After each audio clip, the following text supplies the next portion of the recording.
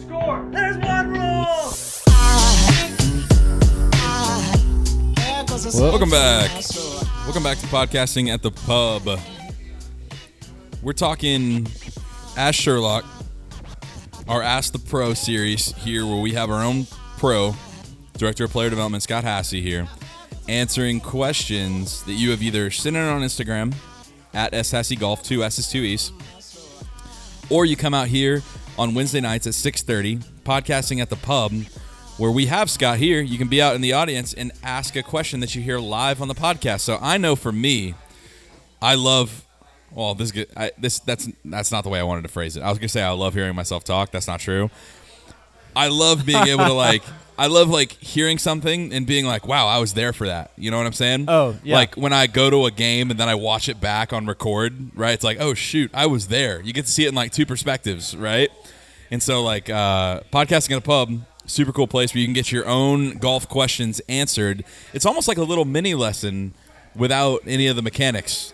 I mean, any of the actual physical attributes of it, right? You just get to talk about anything you want mentally. We can do some current events too sometimes. So, well, speaking of current events, while everybody's getting their questions ready for Ask Sherlock, shout out to my boy Kevin Kisner, winning at the Wyndham. Yeah, dude, he just did a 2-hour long podcast with the Barstool Boys, talking about him winning. And it was funny because in regulation, 6-man playoff. Yeah, in regulation, I think he had somebody had a 4-foot putt to win it. Was it Scotty? Adam Scott. There you go. Not Scotty Scheffler. Adam Scott. He had a 4-putt to win it, and Kiz was talking to his caddy Dewey. 4-foot putt, not a 4-putt. Yeah. Sorry. 4-foot putt. And he was talking to his caddy Dewey, and he's like, "Man, Dewey, wouldn't it be cool for us to have a 4-foot putt to win it?" And Adam Scott missed it. They went to a 6-man playoff, and Kisner then at the end of it had a 4-foot putt to win. And so he was obviously closest to the pin, so everybody else was putting. And before everybody else putt, he looked at Dewey and he goes, I'm gonna pardon my French. He goes, "If all these fuckers miss, we won." And he thought that I don't know if he said it to Dewey or if he thought it himself, but he said that on the Barstool podcast. And then he had that 4-foot putt to win. And Kiz is actually 12th in strokes gained putting on the tour, which he's one of the best putters in the world. And knocked in that 4-foot putt to win in the playoff. And I just couldn't be more happy for him. Kiz is one of my favorite PGA Tour players right now. I mean, he has been ever since I got to know him on the Barstool podcast. But man, shout out to Kisner, man. He's great. Great podcast if you guys want to go back and listen to it. I always wanted to watch a 6-man playoff, and they weren't even televising it. Dude, speaking of... what the heck? You got a 6-man playoff. How do you not interrupt? Dude, I know. And, okay, gosh, get this too. So annoying. So Siwoo was in it. And any other sport that they'd break. No, it'd crush. Yeah. It would crush. I know. But Siwoo had a putt that was outside of Kisner, but it was in his line. And Siwoo asked Kiz to move his ball mark. And so he moved his ball mark, and Siwoo putted, and it hit his ball mark and adjusted it offline. And Kiz was like, "Dude, I was watching that putt, and it was going in if it didn't hit my ball mark." And it hit his ball and bounced left and missed. And he even asked him to move it. Whoops. Anyway, super entertaining podcast. If you guys kind of want the inside the ropes access to the Wyndham this past week, search Foreplay Podcast on anywhere you listen to podcasts, and you'll get to hear Kisner talk for 2 hours. But going back to why Kisner is so good, feel free to ask the pro anything you want, and it may be able to take some strokes off your game. Here we go. Who's going first? Here we go. Y'all love Taylor Wilson. Taylor Wilson in the house. Get down like a catcher for this. So, in our work together, you've been turning me from a draw player into a fade player, which has been great because, as you have discussed with me, it's what my body's trying to do, and I agree. However, over the last month or so, the only thing I have been able to consistently hit is a draw. And now, mainly because I haven't been able to come see you. We haven't had any time to work together. I know we can work it out, but the question is when you get it out on the golf course and you find your swing producing results that you are not used to, and this might be a terrible podcast question because it could be a yes or no question. Do you just ride it, or what do you do in that moment? How do you get yourself to trust that mishit? Or at least is what it feels like for me. How do you trust that? So before I answer this is an awesome question, and it usually falls in the category of. I'm going to answer this in two different perspectives. I'm going to answer this in the sub 85 player, really sub 80 player, and the above 80 player. So for the above 80 player, more than likely you're not making the movement that you need to, and it's about to get really bad. So in that case, you need to keep pursuing your very best swing, but be mindful of the fact that it might go a direction you want. Very middle of the green-esque type strategy. Maybe not playing some of your shorter irons and intentionally missing short. So from a playing standpoint for somebody that's over 80, I'd be playing clubs that even if it doesn't curve in the direction that you want, it kind of stays in front of you, if that makes sense, and try and get through the round and get out of there. With a better player, there's a number of different ways, I think, of handling this. And I think you need to play with it. Taylor's like, yes, I get to play with something. This is great. Yeah, I know. Yeah, he already has. One is to ride it. Keep trying to make the same movement and assume it's going to keep doing the same thing. And just ride that out. If you can hold on to the trust, like, okay, that's just what it's going to do, I'm going to be okay with that. It requires a high level of trust. Both of these scenarios require a high level of trust. I ride that thing. This is what I got right now. I'm trying to do it right. This is what I can hit. Alternative number 2, there's really 3. I was saying 2, but there's 3. That's why I like this question. Is like I keep coming. There's just so many different ways to answer this. Well, caveat on the under 80, right? The caveat on the under 80 is that you're striking the ball decent, right?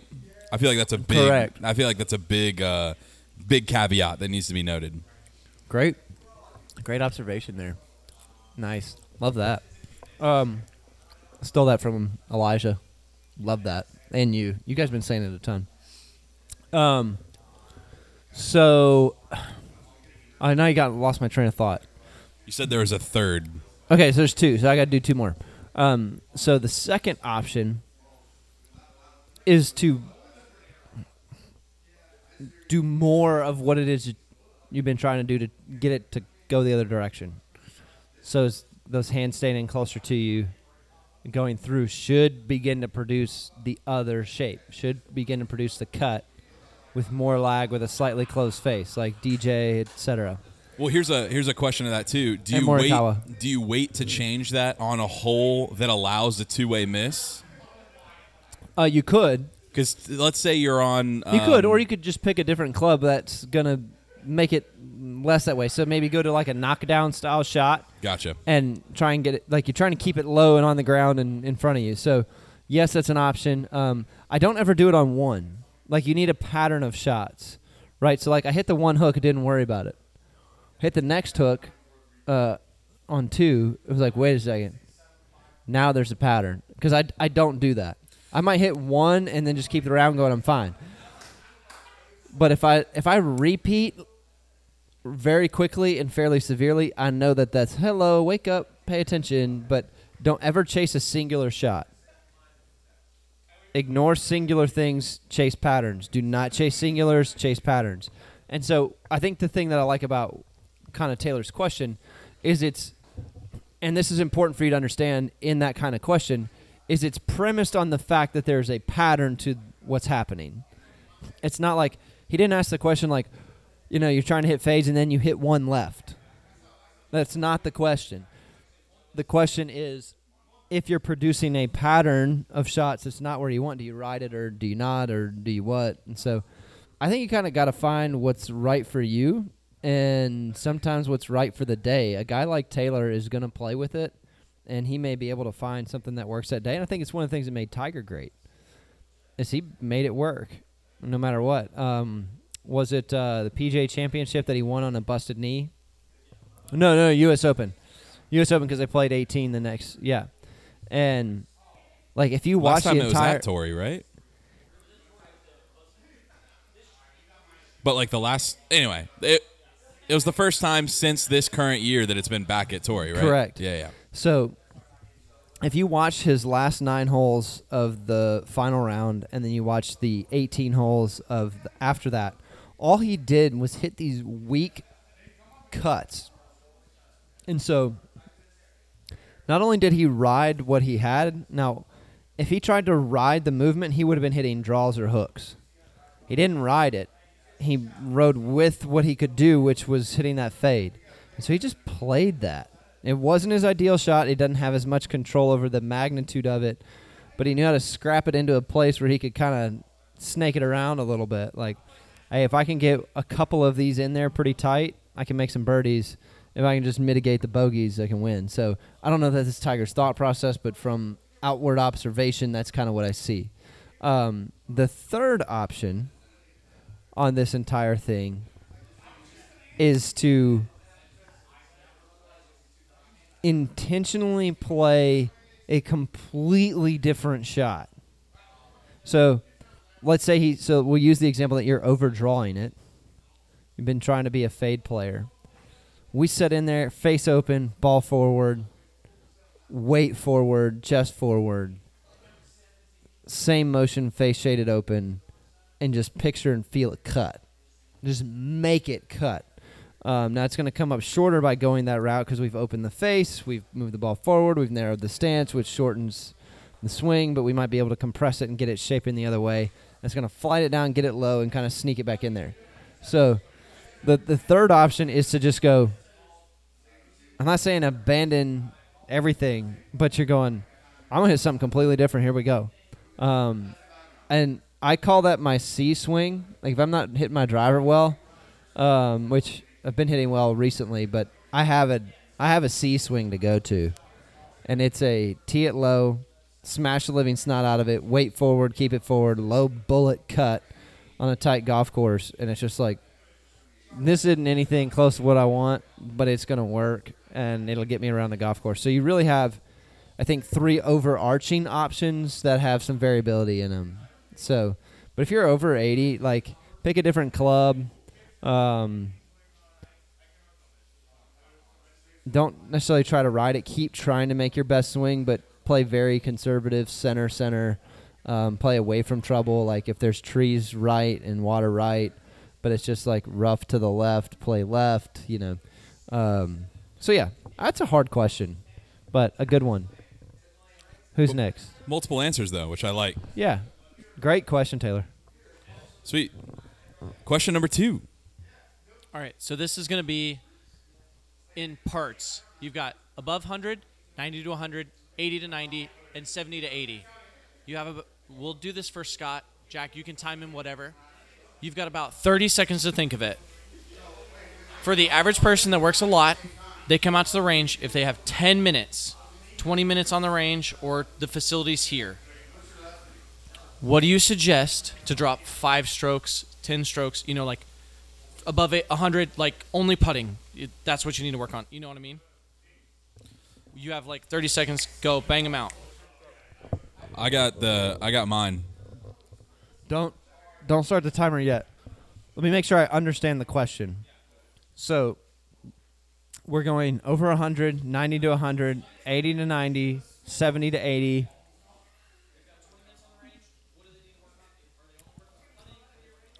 You got only 20 minutes to practice. For somebody that's like works a lot, you've got 20 minutes.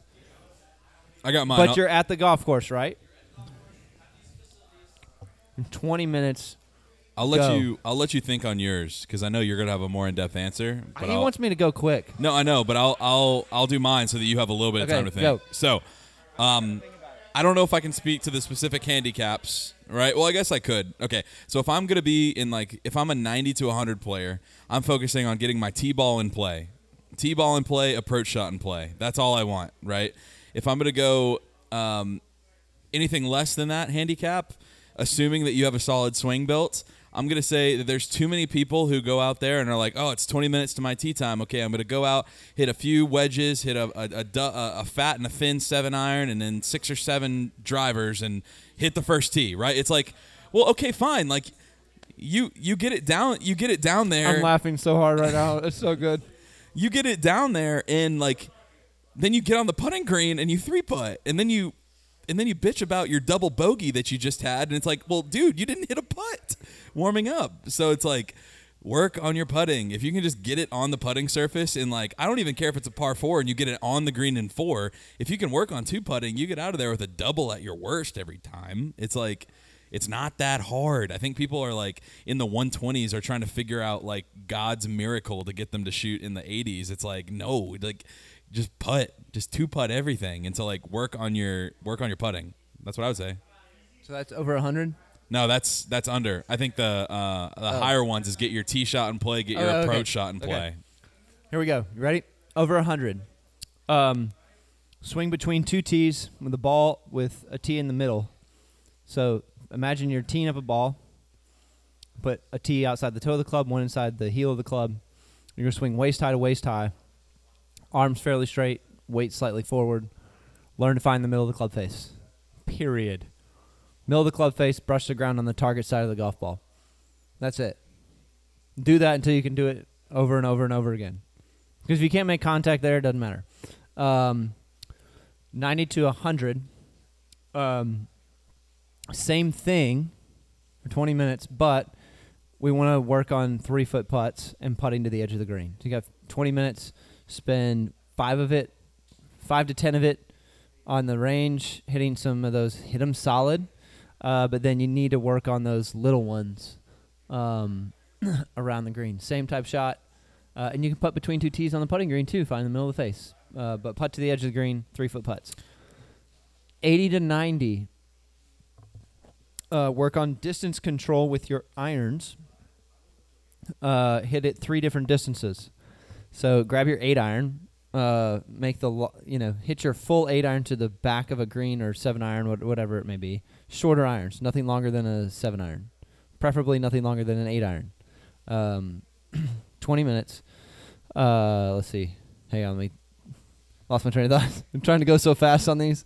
So nothing longer than an 8-iron. Still swing between 2 tees to make sure you're center face contact so you can evaluate ball flight effectively. And I want you to hit 3 different distances.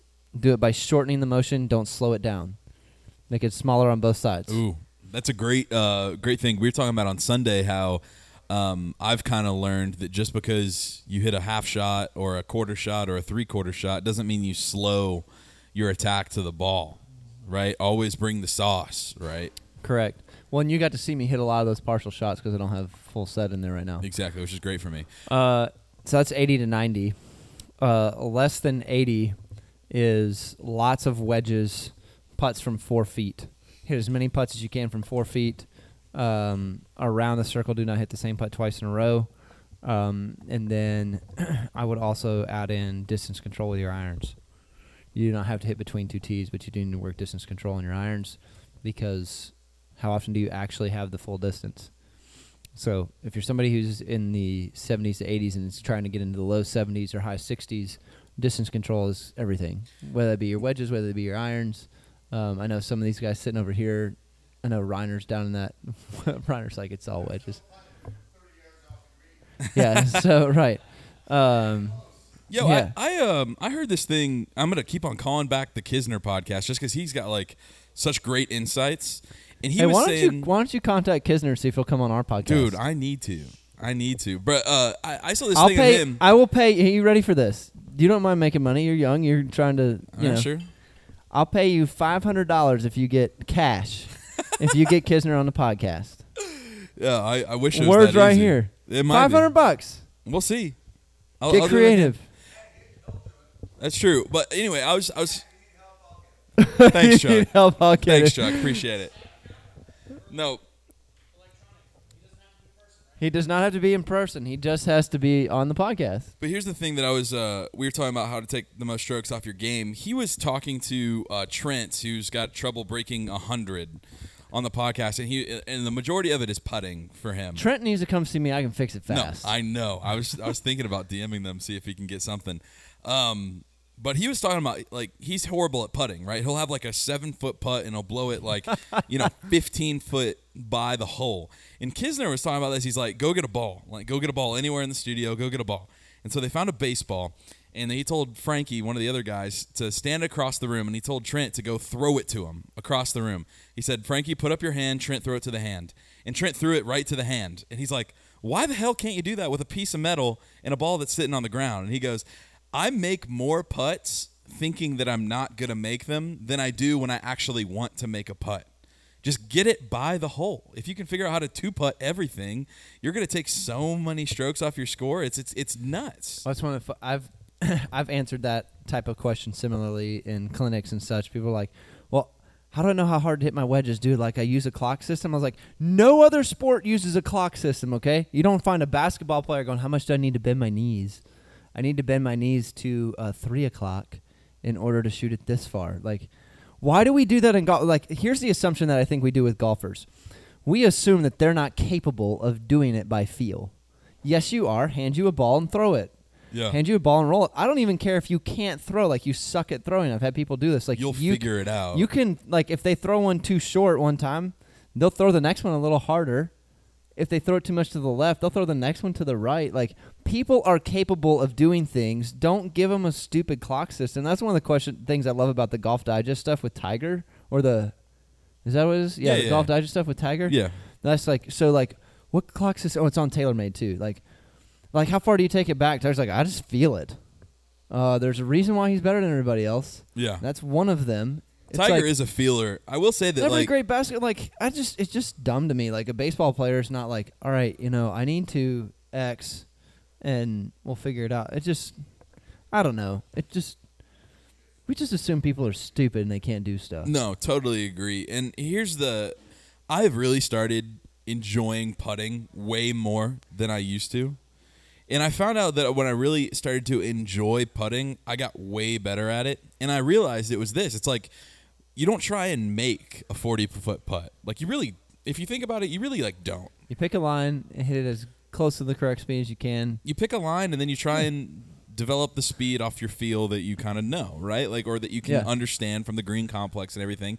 The moment that I started letting go of, like, making all of my putts was the moment that I started making more putts. Yeah. Because when you start, like, picking a line, pick the speed that said line has to get in the hole, it's like you'll either get it really freaking close or it'll go in. Like, it's just like one of the two.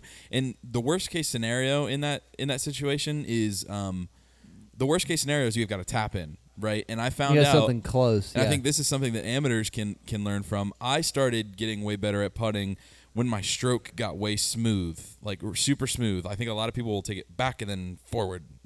Like, it's back either, and then forward. But or it's long and slow and short and stabby. Or short and stabby and long and languid. And so you notice when we were out on Sunday, the only 2 or maybe 3 putts that I hit, like, really bad was when I had that pop in my swing, like, right towards the ball. In this past round that I played on Tuesday, way back, way through, way back, or not way back, but just, back through. It's like super smooth, and everything came out fine. Well, and the fact that you brought that, like, change in tempo and rhythm in putting up is back to the, like, why do we do some of the stupid stuff we do in golf that we don't do in other sports? Like, nobody in baseball is like taking it back really slow and then whipping it through, or taking it back really fast and through slow and guide. Like, nobody does that. Like, you don't shoot a basketball that way. You don't bowl a bowling ball that way. It's not like, I'm going to go back really slow and then rip it through there. Do you think that's because every other sport, for more or for less, like, this is not obviously everything, but, like, is pretty aggressive, your motion? Like, you mentioned baseball. Yeah. When you throw, everything is aggressive for the most part, right? When you bowl, your stroke is aggressive, right? And that's what I was telling you is I've had trouble when I try and hit something like when I try and hit my stock I see what yardage you're or saying. even more. I try and be super quick and fast and aggressive, and it really doesn't necessarily cater to the ball flight that I want or the distance that I want. Well, I think of it more like I think I agree with you, but I would also add in the fact of like y'all just throw the ball when you warm up. You're not ripping it at each other when you're warming up. Now you might build up to something a little that is with true. a little more speed. So like you certainly have the capacity to do that. Like you play cornhole is that way. There are other finesse. There are finesse elements to your sport. Like You're exactly right. if a shortstop has plenty of time to throw it, you don't want him just like grabbing it like it's coming at him. Like play hot potato with it. Yeah, you don't want him to hurry up. Like, hey, just get in there and there's a rhythm to it. It's got some speed. It ain't coming slow, but it's funny. You'll see the best infielders in the game. They look like they're doing it in their sleep, man. If you guys are listening to this, yeah.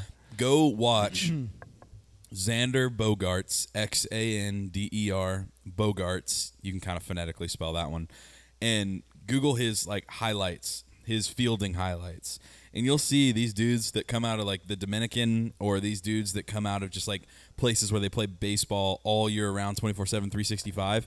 They just look like they're just. It's so effortless in everything that they do, but you notice how it's not aggressive.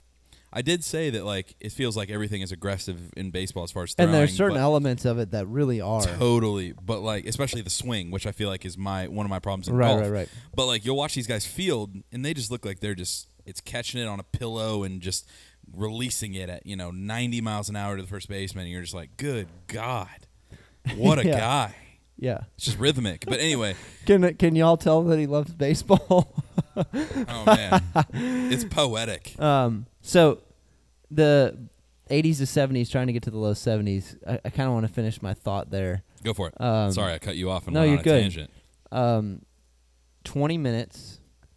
I hit nothing more than some pitching wedges, a few drivers. And then it would be hitting shots. So draws, fades, feeling the correct movement if you're trying to get under that. Now, if you don't know how to hit those shots and you haven't been taught those shots and you're in the high 70s trying to come on down, then you need to learn how to hit those shots. I actually had an epiphany now that we're kind of on this. Bowling with the kids the other night, and I grew up in northern Ohio, and there's a couple of things you do in the winter. Golf is not one of them. You play basketball, maybe. Occasionally you'll go swimming, but you don't really want to get wet and go outside, even after you dry off. So you bowl and you go ice skating or play hockey. And so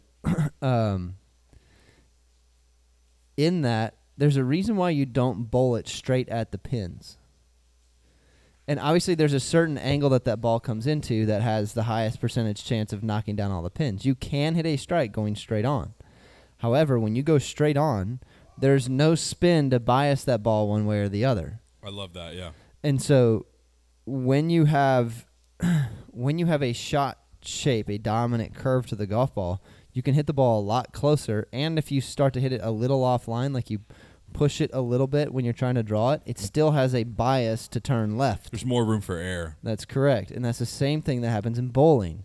So it's a wonderful correlation why... That's true. How many pro bowlers have you seen throw it straight at the pins? They don't. None of them, yeah. So here's the crazy part. If you watch them bowl, like if they've just got a solo pin that didn't go down, even that solo pin doesn't go at it with a straight ball. Right. It's got some curve bias to it, so that way, if it does hang a little right, it's coming back. If it does, so like they do bias it. Well, I have another one way or another. Awesome analogy for that. In going back to baseball, there's a reason that we swing on a plane, right? Because if you're thinking about a fastball more or less is going to be traveling straight, right?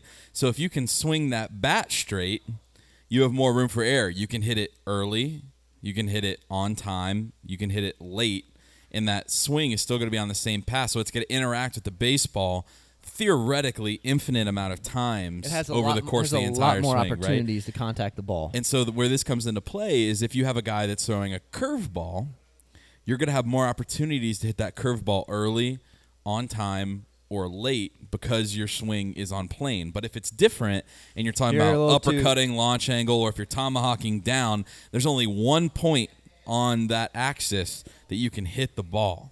Which is why when a pitcher, or I guess the catcher picks a lot of the pitches, but like when a catcher notices those types of patterns in a certain player, they send certain signals to the pitcher saying, "Hey, we need to throw this here because our chances of him contacting the ball are very, very slim." That's exactly right. Which is picking shots that fit the golf course. Like strategically speaking, the sports are very, very similar. Yeah. But so many players just want to hit it straight. Like, even my juniors, when I teach them to curve the ball, they all look at me and go, "Why is it so hard to hit it straight?" It's like, why is it so hard to hit a strike when it goes straight at the pins? Can you do it? Yes, you can. Can you hit a dead straight ball at the flag and it end up inside of 10 feet? Yes, you can. What is the probability of that happening? Very low. What's the probability of error? Very high. Or the error being very detrimental. You can mitigate the error by shaping a shot. Love it, love it, love it. Well, we're going to wrap up this episode of Ask Sherlock here on the back porch of Franklin Bridge. We're going to do one more episode for you guys this week. It's going to be from the Sam Snead book. The last one we're going to put the this game one on I the love. podcast. The last one on the podcast. So, as always, go follow Scott on Instagram at @SHassyGolf. If you want to follow me, you can. It's _JBeard. And then also, we're going to do a quick shout out for our podcast next week. If you guys are listening this long, it means you care. It means you love us. So come on out to Franklin Bridge Do on not miss August 25th at 6:30. We have a sponsor, Strixon, giving away a bag. We have Stephanie Malloy from Connecticut, teacher as well, and we have Scott Spector, who was a pro golfer at one time, correct? He's working towards a senior tour right now. Bam, bam. So there you go. So PGA we're going to golf have professional. a panel of 4 people up here. We're going to have Stephanie, Scott, our Scott, and then me. Up here, we're going to be giving away golf ball giveaway, lesson giveaway, bag giveaway, and who knows And we what'll got a be lot going of on. exciting programming to announce, and the new Franklin Bridge Performance app will show you how to use it. Lots of free content coming. Exciting new things. Awesome, Stay awesome. tuned.